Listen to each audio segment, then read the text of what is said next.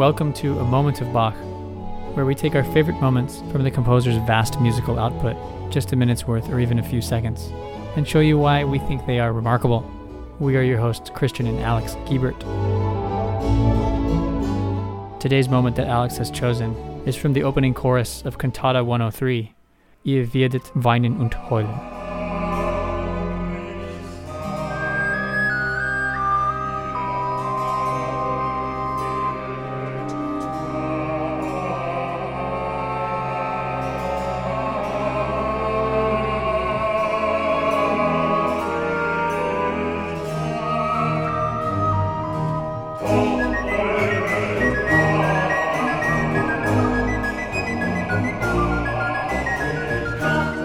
Christian, what is going on with this cantata?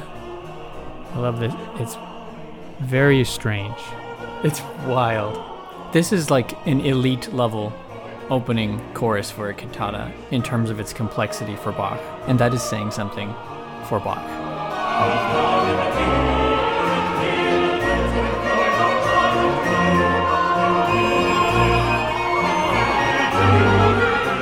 In setting this text, "You shall weep and lament, but the world shall rejoice," Bach immediately has some amazing, almost exaggerated contrast between moods here that he can use. And then the second part of the text also has just another amazing contrast there with the "Ye shall be sorrowful, but your sorrow shall be turned to joy."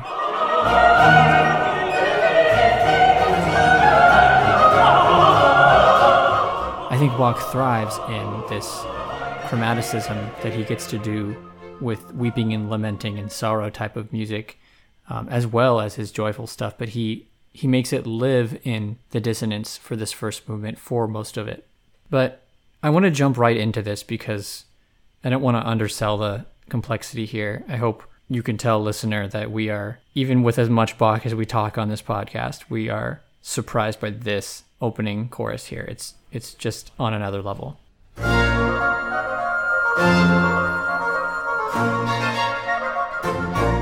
First of all, there's something a little bit unique about the instrumentation, right, Christian? Yeah, a little tiny recorder. Yeah, and two oboes. That's oboes d'amore, actually, which sound pretty similar, I think, to our modern ears as the regular Baroque oboe.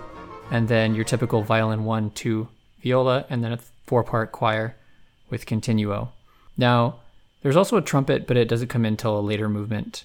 Although I do want to talk about that when we get there because there's something kind of cool about that. But just at the beginning here, we get these sort of stabbing motions here. Bum, da da da.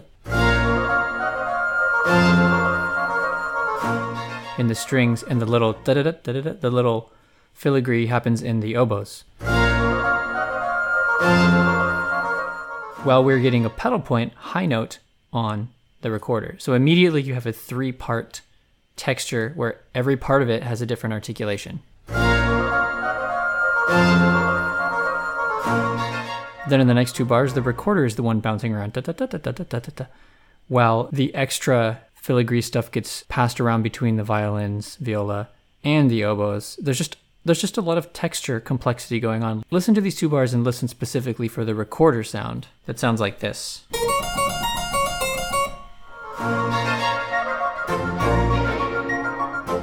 And then hear the strings going like this. That kind of thing. So we get these differing textures just within the first 4 bars. This is a texture that reminds me a lot of the opening of Brandenburg Concerto No. 4. Yeah, totally. You have a recorder holding out a note, or in that case, it's 2 recorders, versus other things happening below.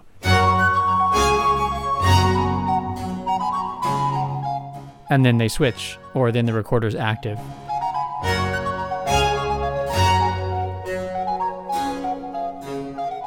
Now, the key and the instrumentation and even the type of recorder, those things are all different. But what's similar is the texture. And it's not just the texture, but it's also the bass motion in the first 3 bars. Oh yeah, it is. That's probably why it reminded you. It's that exact same like... Just those simple chordal structures. I think it goes down in the Brandenburg though, and it's major, but that's kind of interesting how it's opposite. Yeah, the differences are enough to make it feel like a totally different affect, but it really is so similar in those ways. And what I think is cool about this is now that Bach has established these two measure little phrases that he's going to pass off the textural interest, and of course this is all before the choir comes in, so this is all an intro still. But the harmonic way that he gets us ready for the choir entrance is by way of B minor, then to G major, which is the 6, which is unusual. Then E minor, which is the 4. That leads us into the dominant of F sharp, an F sharp major triad. Now that's starting to feel more normal because that's going to lead us right into B. So let's hear how that works. He starts us on B minor.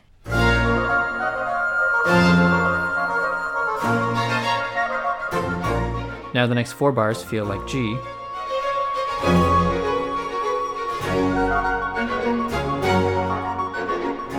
Now, for a little while, we're going to feel like E, although the bass is going to move us along down a step. A lot of motion happening in the high notes and in the bass now.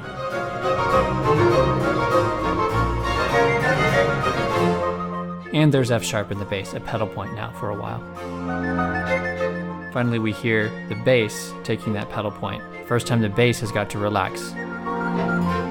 Now we can feel that we're coming to the conclusion of the intro, ramping up the tension here. Okay, we're gonna pause here and listen to the string and oboe texture. It's so cool. It's just these little light eighth notes, bum bum, little pairs. Bum bum bum bum bum, right? But then as soon as the bass starts moving, then turn your ear to the violins and oboes, and they're starting to move a little more to da-da-dun instead of dun-dun.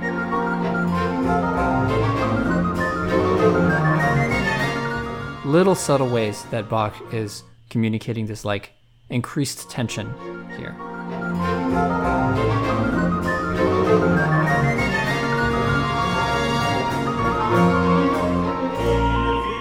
And then the choir gets to their entrance finally. So even just that introduction, I could probably expound on this longer, but I want to get to the meat of the choral stuff too, so we can't take forever on this first part. But Christian, what do you think? What else strikes you about this intro?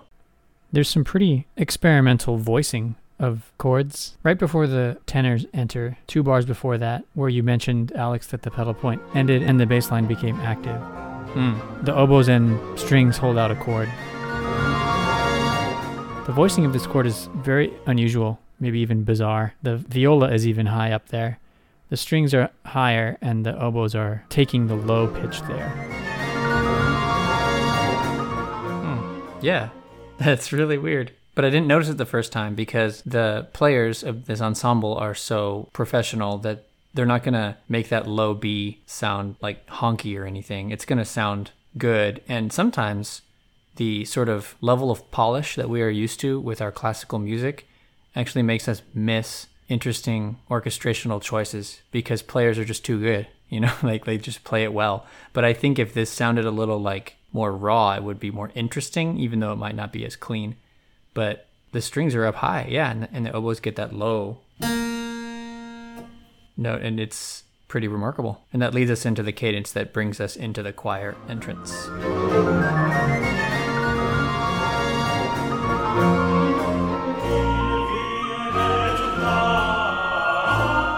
And the whole thing is, I think, purposefully off-kilter because it has to express both of the moods. That's what I think is so brilliant about this opening chorus, is that it's going to have to express sadness and joy at the exact same time, not just one after the other. How is he going to do that?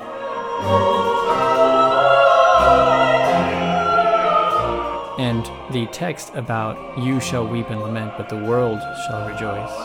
That's interesting. And the weeping and lamenting is, as we said, part of that chromatic stuff. And there were a lot of times for weeping and lamenting, you would have expected a slow tempo piece. So this is an interesting choice by Bach in the first place. And then when he gets to the world shall rejoice stuff in the choir, that dun da da dun da da dun thing, which he uses in major key stuff all the time to represent joy. It's a motive that he uses all the time. So in the sorrow, in the weeping, literally on the word weep, we get this like really crunchy melody, and it happens in every voice when they enter. And listeners, note that all 4 choir entrances happen imitatively, just like you expect from Bach. The first one happens in the tonic, that's the tenor voice here. Then the next, the dominant. Then next, the tonic. Then next, the dominant. If you know music, you're like, yes, this is normal. But the reason I bring this up is because later he will subvert it in a really interesting way. And for now, he's following a little bit more of a normal case here. Now, when the choir enters, the musical material is nothing like the intro, right? Sometimes he at least gives us something similar, but this is not like that. This is totally different. Now the choir, as it enters, the tenors have that melody that I just sung for you, the weeping one.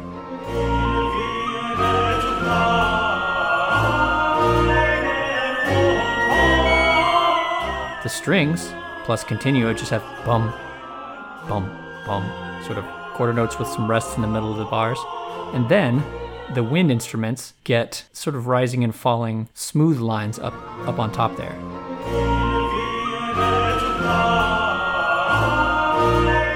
The texture is just like never static. But the thing that the recorder has right there that's in common with the voice is that weird lament going down seems to be the opposite motion of a very strange chromatic ascent in the recorder on that first measure. Yeah. I firmly believe that Handel, with this text, would have done something really cool, but not as immediately complex, and that would have made it more palatable. You know what I mean? This piece is not easy to listen to, and it takes like 3 or 4 listens before you're even clocking half the stuff that's happening, much less noticing any textural stuff.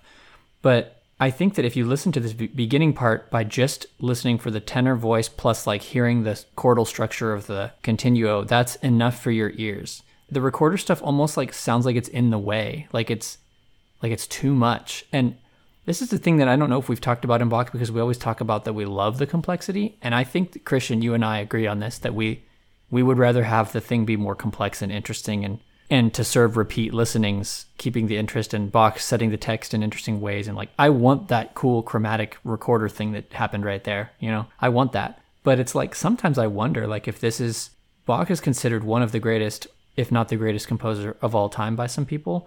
But I wonder if like the people who don't think he's their favorite, a lot of it is because of this type of thing. Like the overly complex stuff. And this is what, it's not just now, this is what the music critics of the time were saying about Bach, or especially of the generation after Bach, when the simpler galant style was coming into vogue. Everybody was like, oh, that old Bach, what about all that weird complex stuff? That's not what we like right now, you know? Yeah, it's because Bach showed complexity in an uncomfortable way with the counterpoint. Or he expressed like sadness themes that way. Yeah. Whereas like Mozart, like in the Mozart Requiem, some of the most haunting stuff like the Lacrimosa is just absolutely gorgeous. Gorgeous in that it's good music, but also that's not really the same thing as it being truly terrifying, which I guess it's kind of like ponderous and serious and big, but it's not like chaotic in the way that a Bach contrapuntal chorus is. Yeah, I guess it's like, are you scared by the Confutatis because it has intensity of musical texture, because it has that dun-dun-dun-dun-dun thing, because it sounds a little more cinematic to our ears, I guess, and maybe just because we know that piece really well because it gets used in a lot of media? Or are you more like me, who is like freaked out by like the infinite quality of the universe, who like, you know, who can't fathom the immense distances between the Earth and the other planets, you know, that kind of thing, who is more scared of high complexity, and who like the sort of primal fear in me comes out I don't know about fear, but like the way the music is painting fear really hits me when I hear something like this, because there's, oh my goodness, there is a lot going on, and it's hard to process, you know, and it's all complicated and chromatic, and it's all going everywhere, and that to me symbolizes the distress of what the text is about a lot more than Mozart, as you say, Christian. Yeah, it is sort of like the Mozart Requiem is more scoring, whereas the Bach stuff is, the music is it. it couldn't be the background for anything. The music is what does it to you.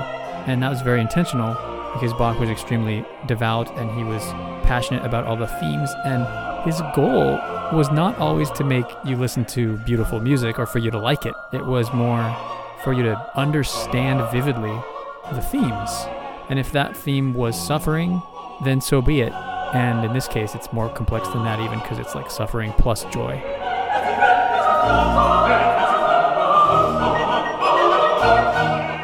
But that's the power of Bach that no one else really gets that I can really think of. I mean, that's the kind of thing that you don't really see again, the way that music makes you feel until like into the 20th century. Until like Lutoslawski or Penderecki or something like that. Yeah, or Ligeti, where things can really just get to you and just make you feel an unease that only music that's trying to be like that can do. Not music that's just trying to be the background for an idea, but music that just fully is weird. Yeah.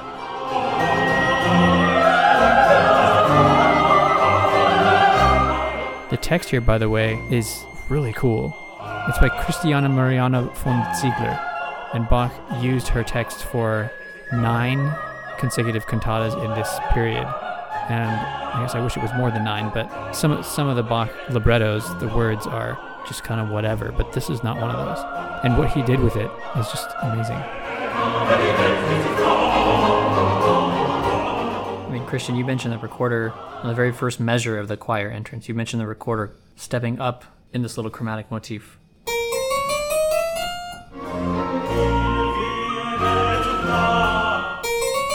Then it goes down. And then it goes down, and the oboes go down, right? But the recorder eventually comes down, and then the tenor part after the subject, the tenor part gets, in the counter subject, it gets a falling motion also that's chromatic. And then the other voices get that too as they get to their counter subject. And this little phrase, this subject of the fugal subject,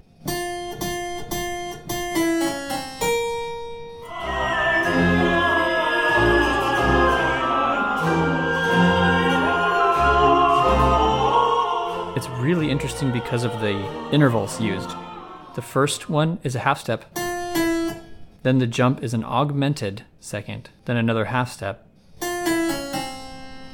but then it's a leap of a minor seventh. So it's basically breaking all the standard rules for something that would sound harmonious, and doing that, he's doing that on purpose, of course. He's intending to sound this way. Yeah. Sound pained. This set of 5 notes here just kind of sounds like almost non-Western. Yeah, it sounds, yeah. When you play that last one down the octave, it definitely has an interesting non-Western flavor. And actually, he will do it that way later, which again, it's this is one of the things about this cantata opening that's just stunning to me. But anyway, unless we want to talk about it for several hours, we better move through this a little faster. And I think one of the things that I love the most about this first section before we get to the middle section, which contains, I think, my favorite moment. One of the things I love is you get the recorder pedal points again on the words. That's the first entrance of the words, but the world shall rejoice. And on the Freue, that's rejoice. And that's the dun, dun, dun, dun, dun, dun. You hear the tenor and soprano singing that while the recorder holds out a note.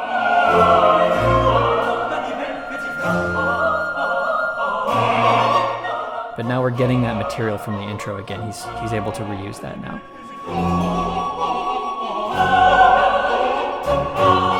And it all ties the whole thing thematically together. After another fugal entrance of the main theme that starts in the bass this time, with more recorder sort of filigree happening above it now.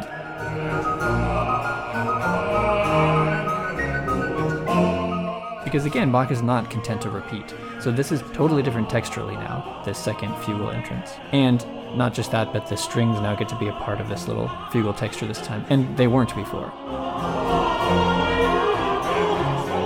But the recorder is kind of joyful now. It is, because now we've had that other text, right? And then the counter subject in the choir is not the same anymore. Now it's different. It's this faster 16th thing that's like way more difficult.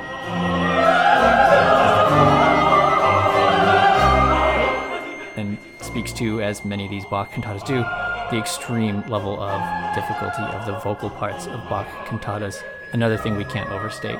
This music is hard to sing. Man, is it hard to sing. You basically have to have the facility of an instrumentalist with your voice.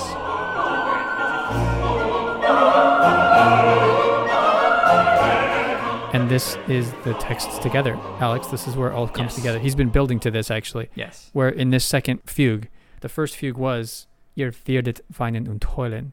You shall weep and lament. Right.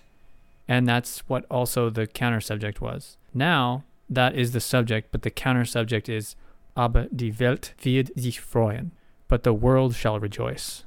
And so every time someone enters, they're weeping and lamenting. And behind them and around them, the world is rejoicing. Simultaneous occurrence of these things. It's very complicated and strange. Yeah. And then at the height of the complexity of the chorale, we get a recorder entrance of the subject up high there, you know. So then the recorder sits way up high as we make our way into the closing part of this fugal stuff.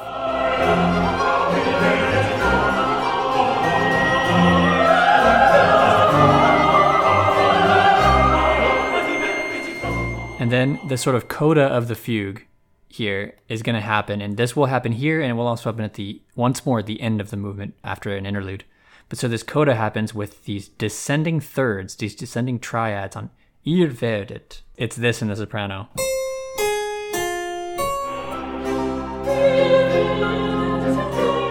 Then the altos come in. So it's...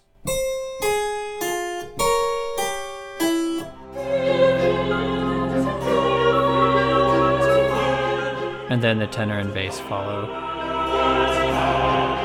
And that really makes us feel like we're coming to a conclusion here with a pedal point C sharp, which basically will land us right on F sharp. Which means that we are firmly established in the dominant key now, which I think is pretty expected because this isn't the final one, right?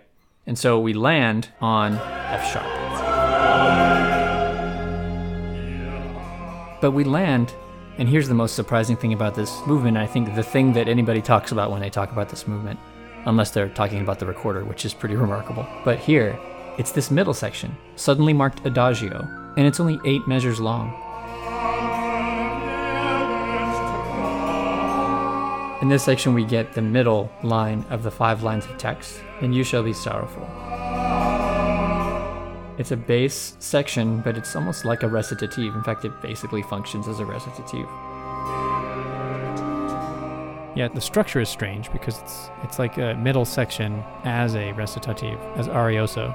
In the recording that we have from the Netherlands Bach Society, they actually use the whole bass section, which is unusual. But it's kind of like between a recitative and a middle section of a chorus. It's both of those things. And I mean, because it's the bass, you could say this is maybe the voice of Jesus. I mean, this entire text is pretty much paraphrased from a quote from Jesus, from the Gospel of John.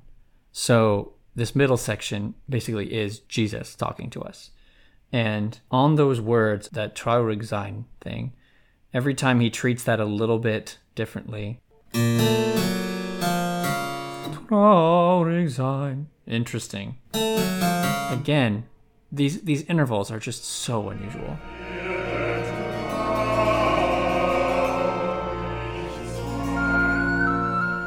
Then the next one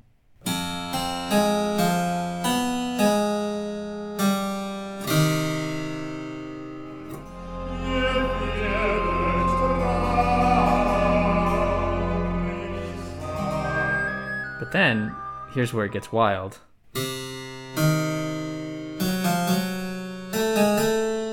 We're laying out a fully diminished chord. Where does he go with that? But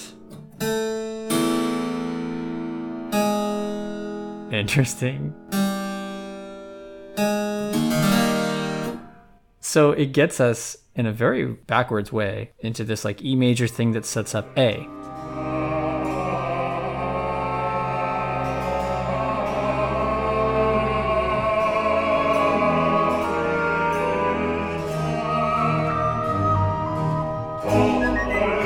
So we land on A minor, solidly on A minor, right at the entrance of the fast tempo again, which, as you might remember, is not the key we started in, which was B minor, and that's weird. I mean, like, that's not even close. Like, you'd expect F sharp or maybe E or B. A is the next one farther away from that, and it's not like it's terribly far, but it's still pretty unusual. So then how would he get us back to B? And here's my favorite sort of hidden thing about this piece, and that is this next little fugal entrance thing. He's going to give us the next words here, more words about sorrow, right? The fourth line of text. But he's going to give it to us with the same fugal subject as before, with one particular interesting change. And when he does, he's going to give it to us in A minor.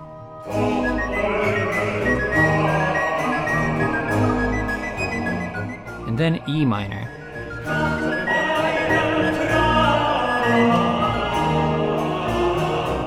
And then B minor.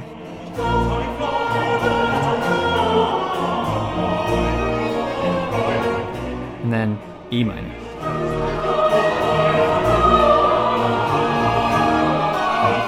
So that's not how you do fugues, Bach.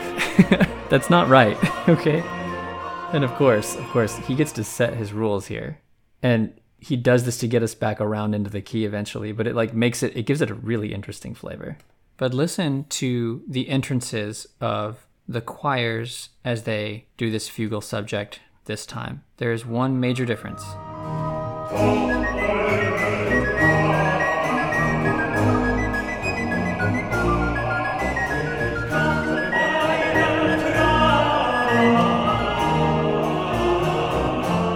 And it is the fifth note of that 5-note phrase that we heard earlier. And this time the fifth note is low. It's an octave lower.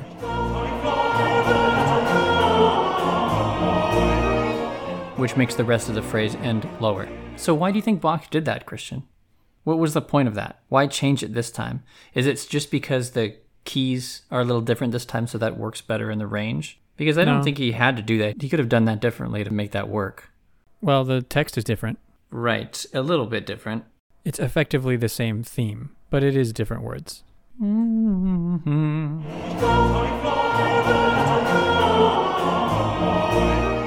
Except the first part of the first section was "You shall weep and lament," and then the second part, "But the world shall rejoice." But then by the end, it's "But your sorrow," and then the second part is "Shall be turned to joy." So it becomes your own joy. There is sort of a progression from sorrow to joy. Yeah, I wonder. It's just an interesting little, pretty missable thing, I think, especially since the instruments, as they come in to double the voices, when they do, which does happen for every voice except for the first bass one. If you keep listening to the rest of those entrances, the instruments do still jump up the minor seventh. They do, yeah.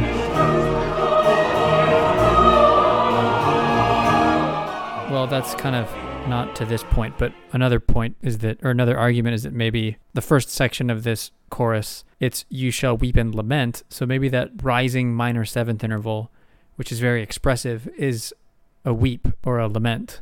And then the second time it happens here, it's just "your sorrow." So maybe for Bach, pure sorrow is going down there instead of more expressively going up. Yeah, that could be. But that's a pretty technical difference for something emotional, so it's hard to really say if that's really what it is. Yeah. Maybe he just wanted it to be different the second time. Yeah, it could be that. And that's legitimate, of course. And of course, after that, after those four entrances, we get the recorder pedal points again for a couple measures where they hold out a nice note and then go to the fast stuff.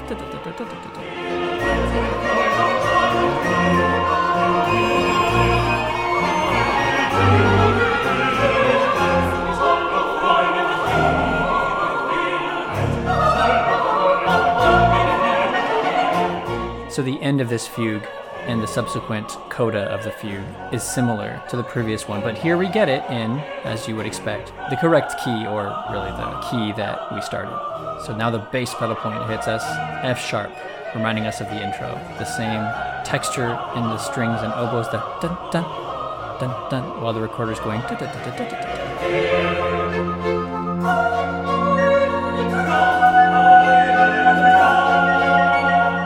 And while the singers now are repeating what they had in the previous coda, but in a different key. That kind of thing, while an F sharp pedal point is happening underneath.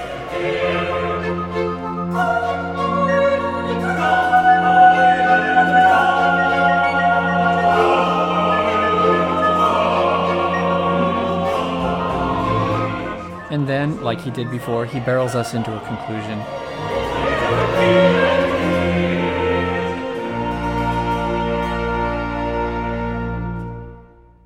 Again with those oboes sitting on that low B in a sort of weird sonority there on the third to last measure of music there.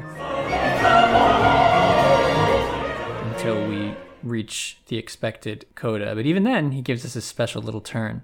We expect from Bach a pickardy third at the end, a major chord, right? B major. But he still gives us something really nicely unexpected, and that is the anticipation of the final note. We get, in instruments and voices, an anticipation of the D sharp that lands at the same time as a leading tone, which is the A sharp,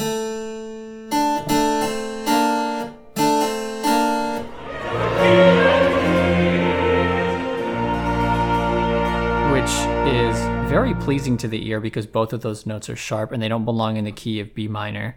So they happen right on the pickup to the last chord, and they get your ear ready to hear the major chord rather than surprising you with it.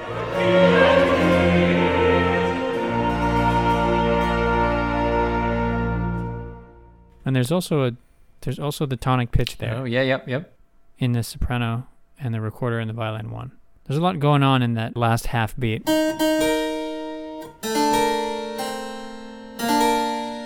The anticipation of the B, right? As well as the anticipation of the D sharp. That includes a neighbor tone, but it's still an anticipation. So it's this.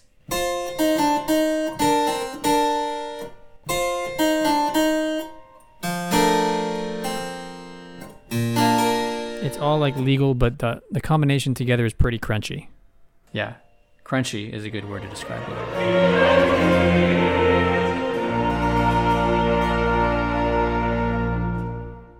And not having heard the D sharp yet makes it stick out a lot, which is really nice. And also Bach, kind of unusually, at the very end, he's got the second violin and viola doubled.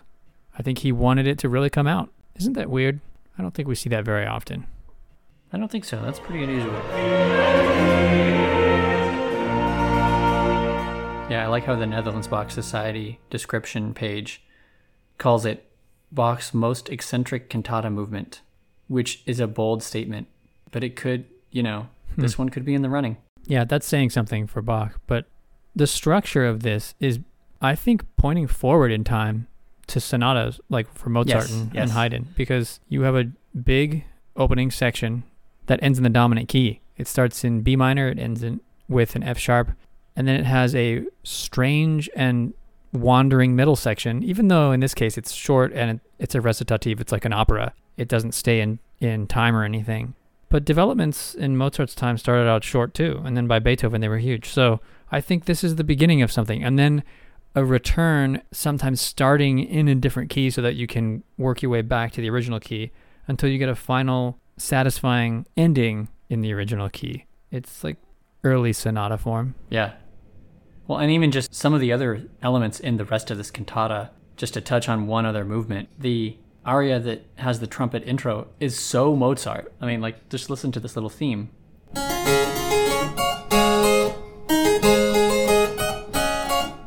It's just so Mozart.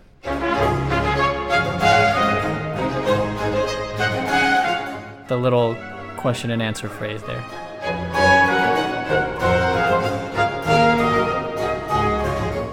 It's very gallant. Yeah. Like that absolutely sounds like Mozart. Bach was really aware of the things that were becoming like more hip in his day, and he knew how to do them, and he did them sometimes to impress or satisfy people. Although the weirder parts of this cantata surely annoyed the townspeople or the authorities in Leipzig, sometimes because of the operatic stuff. So maybe the conservative people didn't like this, but he definitely could work in either style.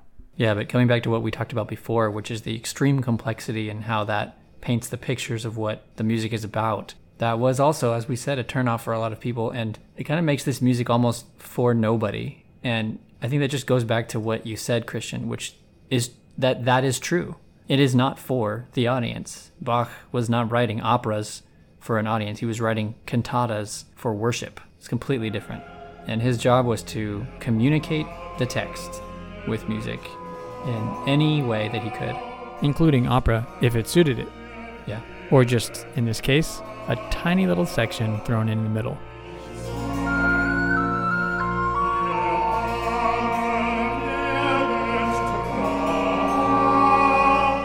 And now, here is that moment, at the end of the interior recitative section, transitioning back into the fugue section.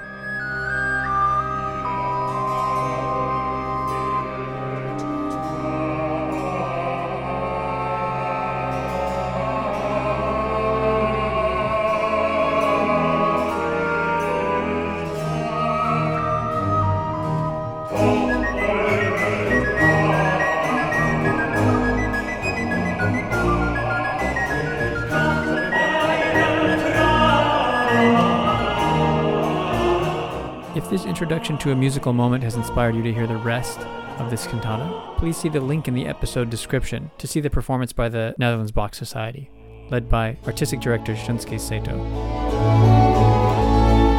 And please subscribe on your podcast player so that you'll get our new episodes as they are released. All right, Christian, what's up for A Moment of Bach next week?